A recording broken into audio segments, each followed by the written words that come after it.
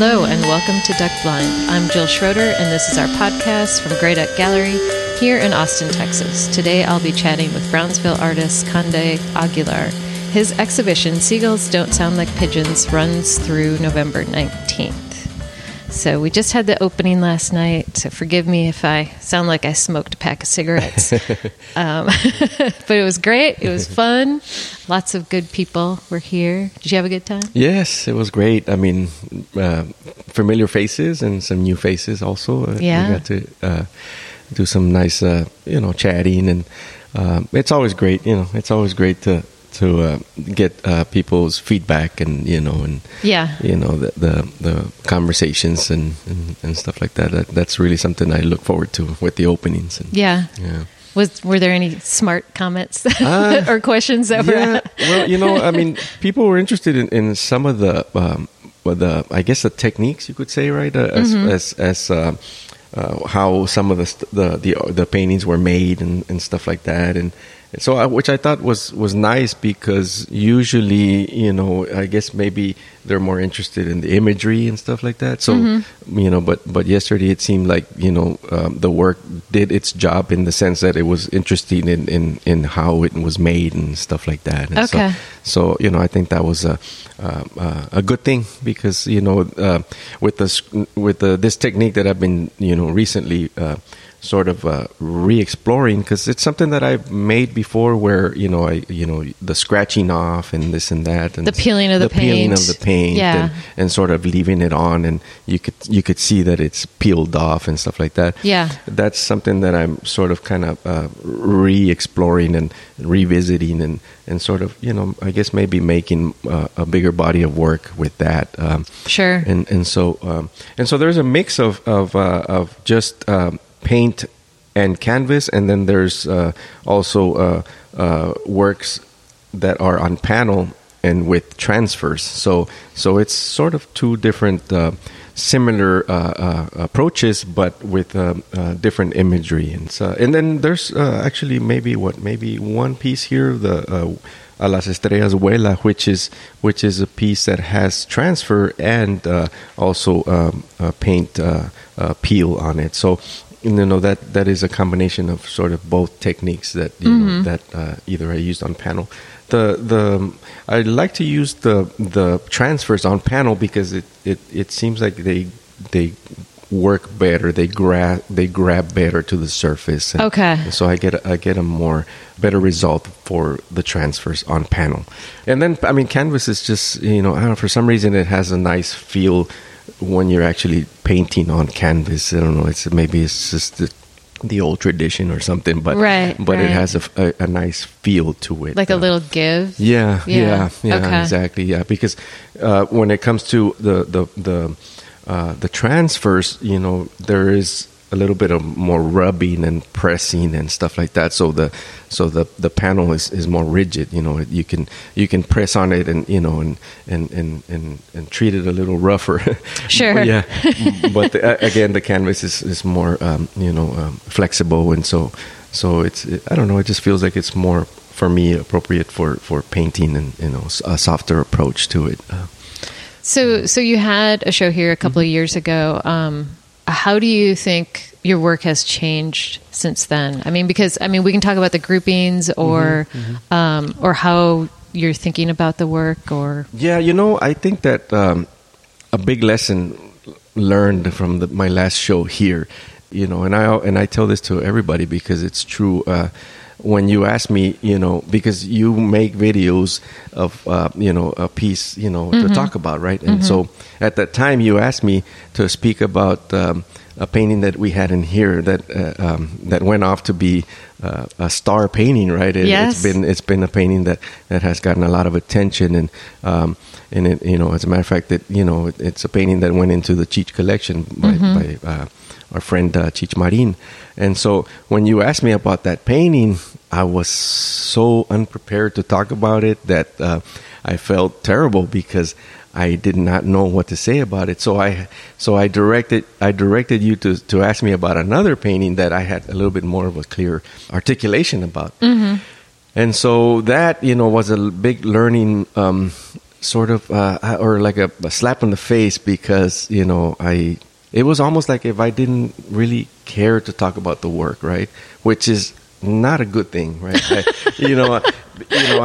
I felt, but with that I learned, to hone in and learn how to articulate about what might have happened in a particular painting, right? I mean, the ones the paintings that I can talk about, some of them are, remain a mystery, right? That, I really don't know exactly what went on in a painting, but maybe after a while is when I realize, what. Sure, I think that's true for a lot of artists. Yeah. But that really got me to sort of organize my thoughts, in a sense, right, and to realize how to maybe articulate about a particular painting, and so if anything changed, maybe that's what changed.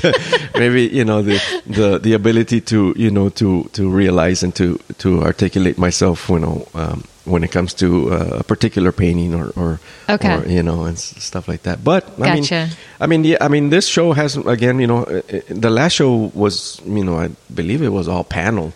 And so this one is very large. Yeah, and larger and stuff like that. Yeah. So this painting, this show is more, a mix of canvas and panel. I mean, it's not a huge deal, but it is. It has a different feel to it, as well. Yeah. I know you deal with abstractions all the time, but it seems more abstract than the last show. Also. Okay. Yeah. And the clusters of the different sort of series, Yeah. Do you want to talk about the groupings? Yeah, and so it it sort of captures sort of a period of time. The oldest piece in here is, I believe, from 2018, but I wanted to include it because I felt it was relevant to the actual series of what I call the cluster of abstracts, which is abstractions of signage and stuff like that. And I feel like that little cluster, I don't know, has a broader feel to it. It could. I feel like it could be appreciated, from any perspective, and so it's not so figurative, right? And so it I feel like it's a little bit broader. And so that older piece, I felt that it was sort of one of the first pieces that I made that sort of have that feel. And then we have our little pieces, the Cafecito series, where it's again, it's just the concept of sitting down, having a cup of coffee, and things that cross my mind, right? And sort of my excuse as well.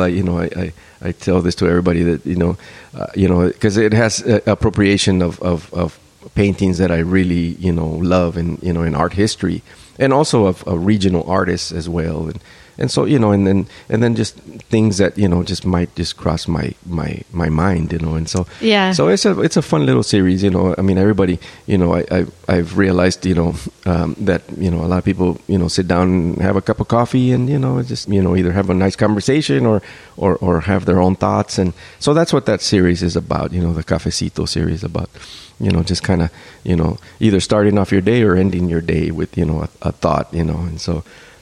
And then we have the Sunflower series, where it's sort of this homage to Vincent van Gogh, an artist that I really love, and I've been recently more and more fascinated by Vincent and his I'm short of reading all his letters, which is like a lot of it's a big task to read all his letters, but I mean I've been watching a lot of his documentaries, and so this series with the sunflowers are the different emotions that I feel Vincent's, and pretty much, I mean, humans, as humans, and as artists as well, the emotion of rage or sadness or joy, and so the each painting has it's designated according to that sort of feel, and you can see it in the painting itself, like the for example, the one with the rage. I mean, you can see how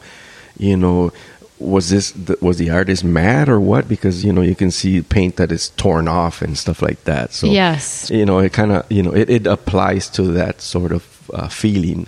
And then if we go on to the next little cluster of the series of Aguas Frescas, which is really this celebration of color and the treat of the freshness of the Aguas Frescas, and it's sort of interpreted in a painting, right?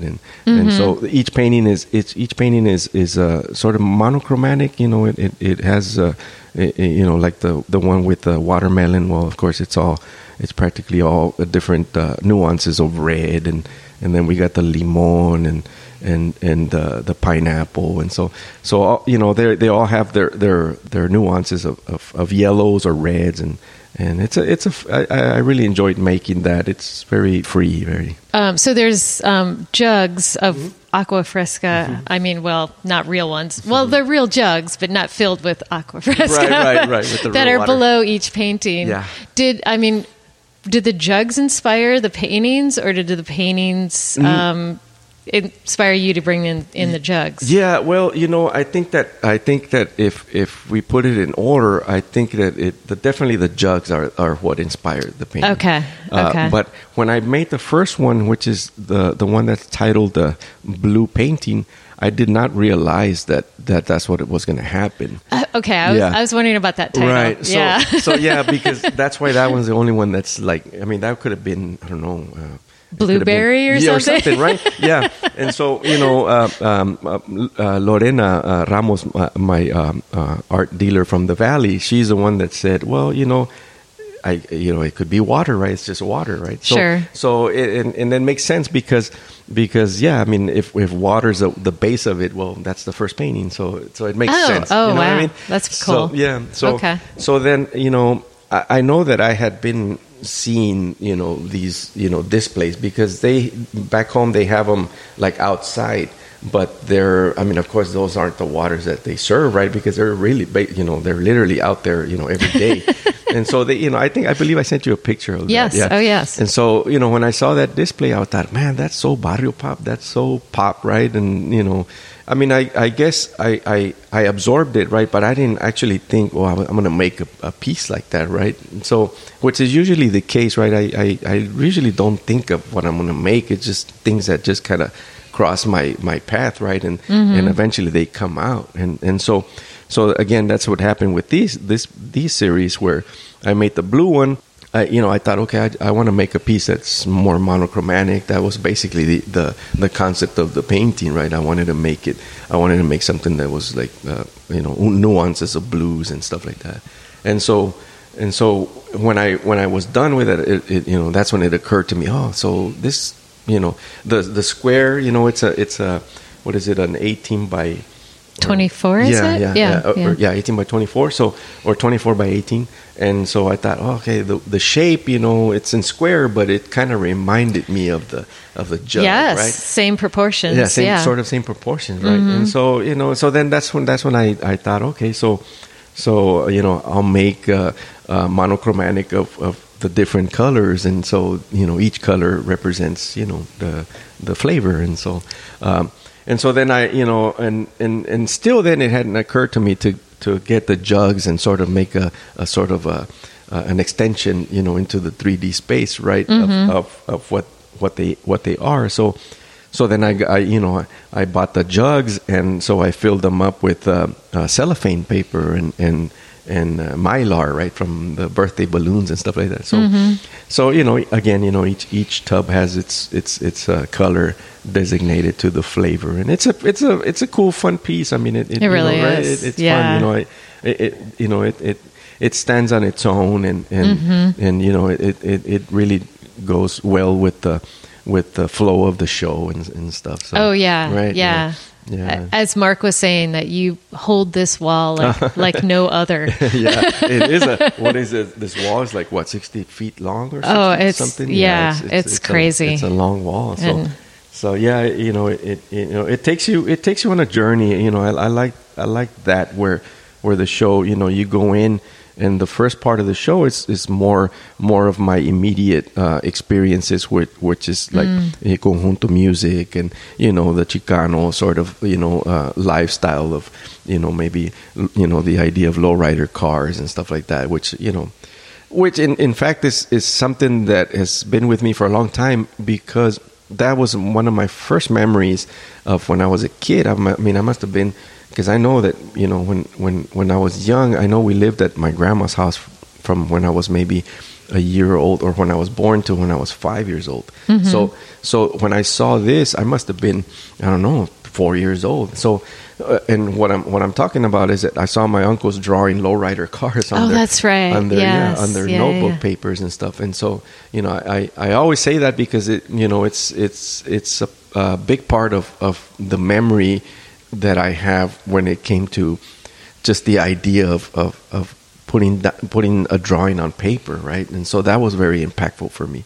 And so the first part of the show, when you come in, you see the Conjunto Atómico, which is a painting of Marilyn Monroe playing the accordion and a young Pablo Picasso on the drums, and then you see the Luchador El Verde on the bajo sexto, the acoustic guitar, and then you have the Donald Trump as a Joker on the bass, right? And so I always say there always has to be a weirdo in the band, right? So Donald, the Joker Donald Trump made it into the painting, and so that's the first part of the show. And then again, you go into the cafecitos, and then the emotional part of it, which is the sunflowers, and then again into the aguas frescas, and then again into the abstraction sort of part of the show. Perfect. So do we want to talk about the title? Do we want to explain? Last night I just realized because I thought, I wanted to title the show sort of not too attached to, directly, to what the show was, and a little bit playful and sort of poetic. And so seagulls don't sound like pigeons, but I also wanted to distinguish our border area from the rest of the border, which is from Laredo and El Paso and all the other border towns. So the difference between Brownsville and Laredo and El Paso is that Brownsville has the Gulf, and so we I see seagulls in my front yard every day, and I see pigeons in my front yard every day, and so the seagulls don't sound like pigeons. Well, Brownsville is not like your other border towns, which is distinct, and not in a negative way, but it's just making a little bit of a distinction in a visual way or in an audible way, right? When you go to Brownsville again, you'll experience something that's different, right? And so it just kind of plays, the title plays with that sort of concept of life on the border. Sure. Yeah. So we're about to wrap up, but I always ask, is there anything else that you want to tell the audience before we go? Well, I'm very appreciative for all the support and that I've been getting lately, and thank you so much, Jill, for giving me a space to expose the work, and this is our second solo show, and I'm definitely looking forward to the future, and I mean it's just trying to stay positive in this world today, right? And glad we got past the ordeal of the pandemic and all this, and sort of and glad to be again showing in the gallery space again, and I look forward to creating more work, and just keeping the dialogue going, and hopefully expanding to other cities and showing in other cities. And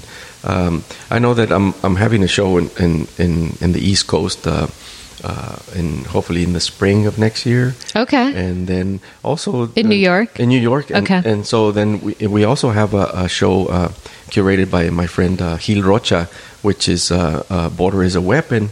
and that is showing in Syracuse, New York, right now. Oh, nice. So that's currently in New York, and then also I have another piece at the Cheech Marin show, currently also. So in California, yes. How does that feel to be in a major museum? Man, it is very humbling because the artists that are around my work is like artists that are masters and have been established for quite a while. So it's very humbling to be among them, right? First of all, and then to know that the work will be preserved and and it's going to be there for for hopefully years and years to come, right? And so that it is very, very humbling and quite an honor to be in a collection like that, right? Especially like that, right? It's so refreshing and it just kind of keeps you going, and definitely reinforcing. Well, that's one of the goals of an artist, right? To have their work in major collections, right? Where it's going to be sort of preserved and seen for people to see it, all the time. Even if it's in storage, it's still being preserved, right? So, which I think is probably one of the most important things, for the work to live on, Definitely. So, if anyone wants to see El Verde, Glass Tire has just done a really wonderful article about the Texas artists that are in the Cheech Museum, and there's a long section about Cande's painting, and it's beautifully written. Mr. Ruben Cordova. So job. Please check that out on Glass Tire. Yeah, it's currently up, right? It is. The link, it's always there. So it was just published, and that was great timing also for our show. Yes, definitely. Well, thanks so much. Thank you, Jill. Thank you so much. Thank you, and Mark also for the beautiful job of installing the work. Please come to the show. It's fantastic. I want to thank Cande for joining me on this podcast. The exhibition Seagulls Don't Sound Like Pigeons will run through November 19th. I would also like to thank Scott David Gordon for producing the show and the Black Drum Set for letting us use their song A Dangerous Drive. Thanks so much.